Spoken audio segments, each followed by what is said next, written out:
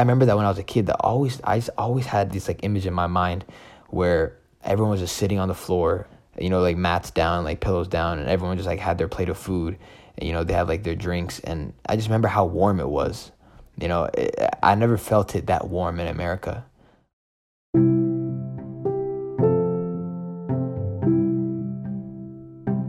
Brook Geleta is a junior neuroscience major. He's from Seattle, uses he, him, his, and right now he's living off campus in St. Paul. If you don't already know Brook, he's one of the facilitators of MOCC, the Men of Color Collective. He also plays basketball and works with the men's team here. And in 2018, Brook and his family went back to Ethiopia for the first time in 10 years.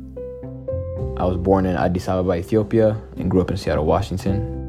I was 2 when I came, so like obviously I don't really remember anything from like coming here, but like I know that just from my parents talking to them like a little bit growing up, just knowing how hard it was for them, first time in America for my mom and my dad basically, it's like transportation, getting around the city, Seattle's a big city, and like, being super unfamiliar when you're in a new place and you don't know anyone, you don't speak the language or anything, it kind of like, I guess my mom would say like her just betting on herself, I have to, get through all of this. She would say like for my son. I went back to Ethiopia and then I went another time 3 years after.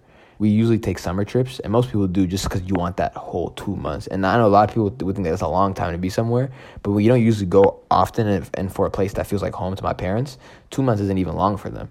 And then so my family kind of thought like, okay, like we can kind of go back, pretty often just because it still felt like home. We didn't think it was going to be the last time.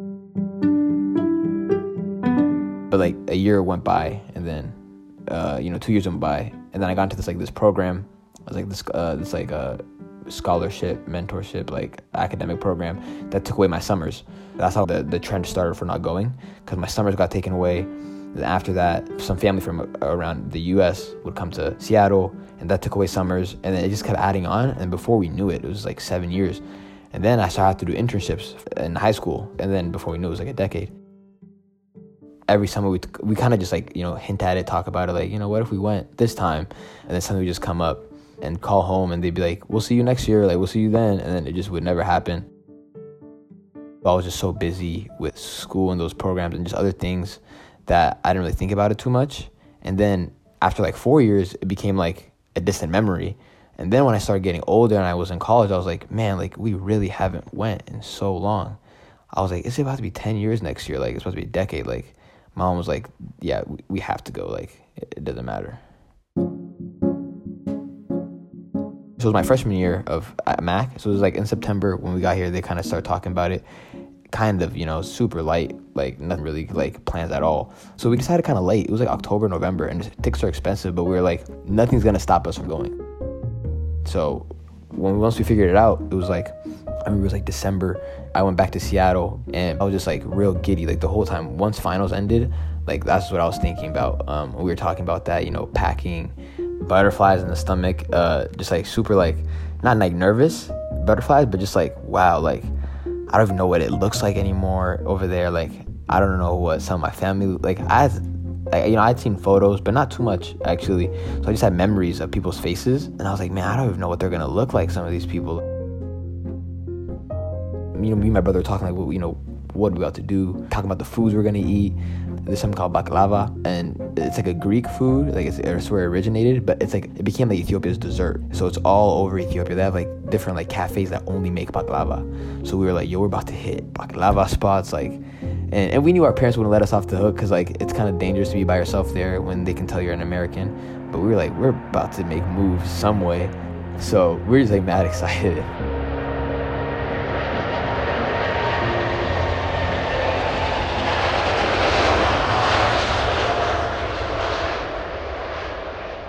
Right when we landed, it was just crazy to me how different the airport was, because I hadn't been so long, and just like me and my brother were just super like starstruck, like seeing everyone who looked like us already first right when we landed, and we see like flight attendants who were Ethiopian who were speaking Amharic, and we're like, yo, what? I haven't seen a flight attendant Ethiopian, like everyone, and like all the letters was in the Ethiopian alphabet, and it was super hectic. Like bags are everywhere, like it's super unorganized, like shoot, I love my country, but that is the most unorganized place I've, like, it's like, I can't even describe to you, like, the amount of just, so we couldn't even really think in that moment, like, oh, we're about to see our family. We were just more like, let's get out of this, airport right now so we can see the family.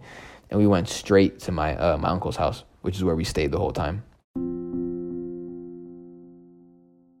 It was like that moment when we walked in where they had to like stand back and like stare in awe. They're like, because the last time they seen us, we were so small.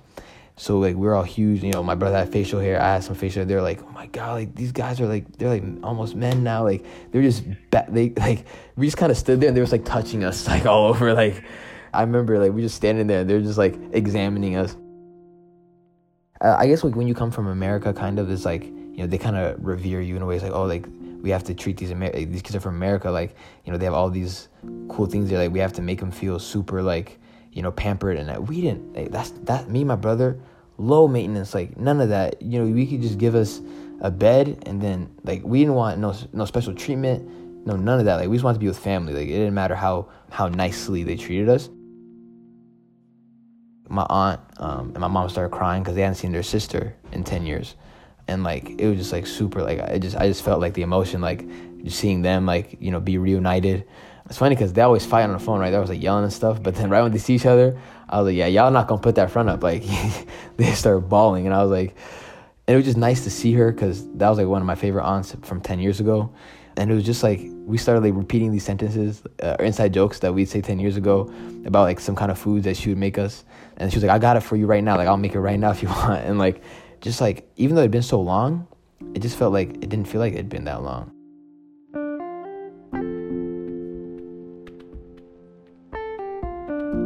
I guess the times that really kind of stick out was just, it was these, I don't really have like the words to describe how like, not how good it feels, but just like the kind of the atmosphere.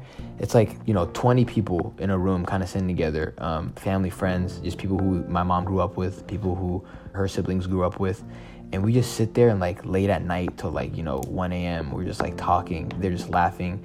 And when we were kids though, we'd be in the kids' room, like all playing, doing stuff. But now since I was like 18, I'd be sitting there talking with them, either politics or life in America or, life in Ethiopia. I was at the adult table now, and my brother was too. And just like seeing the camaraderie, the family aspect, that was just the best stuff for me.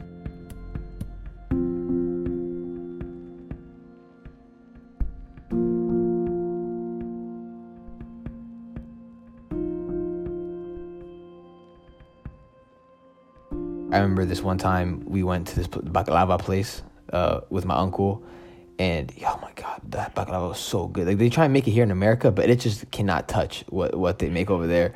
So like, we went out and it was real chill. Like just sat on the tables and just like kind of watched the city go by, and I kind of could see the people's interactions and how it was the same, but also how kind of it was different from 10 years ago.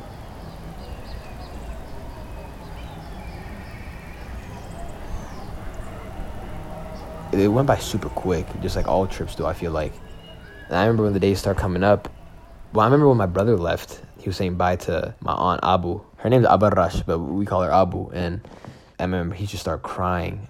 We didn't know, we might not see them again for a minute because we hadn't been 10 years. We were like, damn, what if this happens? I mean, we know we don't want it to, but we were like, what if? And she's a little older, in her mid-60s, I feel like. A lot of people don't know their age there, just because like a birth certificate, and, that's not something that was highly recorded back in the day for her. But she's older, and like I saw how much it meant to him to see her. So like he was just crying, and I was like, oh man, am I gonna cry when I leave too? I guess maybe I wasn't as emotional as I thought it was, but I was sad, just because like I remember we were all like taking hella photos. Like we were, you sit here, you sit there, like you sit up there, you hold the baby, you hold the other baby, put the baby on his belly. Like we were trying to get as much photos together as possible. Like 10-15 people just come that last at least 2 hours just to say bye to us. And I just remember it being real sad and just like, kind of reminiscing how I kind of felt throughout the whole trip. Not even because we did anything crazy, didn't see anything wild, we didn't get to go to the countryside and, look at like monuments or like anything that's like historic, not that kind of stuff. It just, being with family and exploring the city.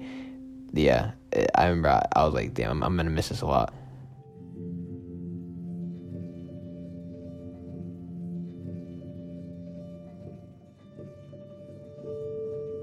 after that, I don't know, I felt a lot more connected to my culture. And I always was more, I don't like comparing it, so I'm not going to compare, but I would say, in general, connected to my culture.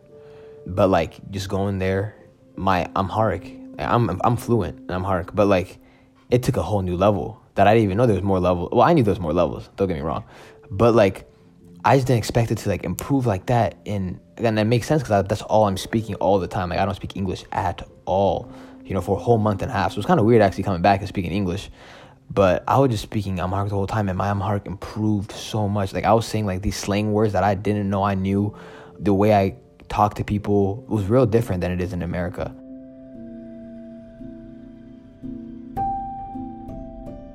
That's what a lot of people didn't know. Like people knew, like, growing up and stuff in high school, college, that I'm from Ethiopia or I'm Ethiopian, but I always kept that side. That's like a whole other side of me, Not that I was ashamed of it or anything at all, just because like it's like definitely separate them before. And my close friends and stuff would know, some cultural things I would do, and I would say some things. But me just being a quiet guy in general about my private life and stuff, I wouldn't really say much about it. I never really thought of it as just me. Like I'm Ethiopian. That's just something I keep over there, and I'm American too. But after that, I was like, damn, like I wish, I did the cultural dance more. Like I wish this and that. Like I wish I, talked to my family over there a little more. It was just something that like after going, like just cemented in me. Like, man, I'm just super proud to be Ethiopian. Like when I introduced myself, like before it was like, yeah, I would never really say like I was born in Ethiopia. Because before I'd just be like, yeah, I'm black, or I live in America. But now it's like people ask me, I'm like, yo, no, I'm Ethiopian American. Like that's my other home. Like after going there, it made it feel like home. That was the big thing, because I always saw Seattle as home because I lived there my whole life basically. But now it's like, no, like that's home.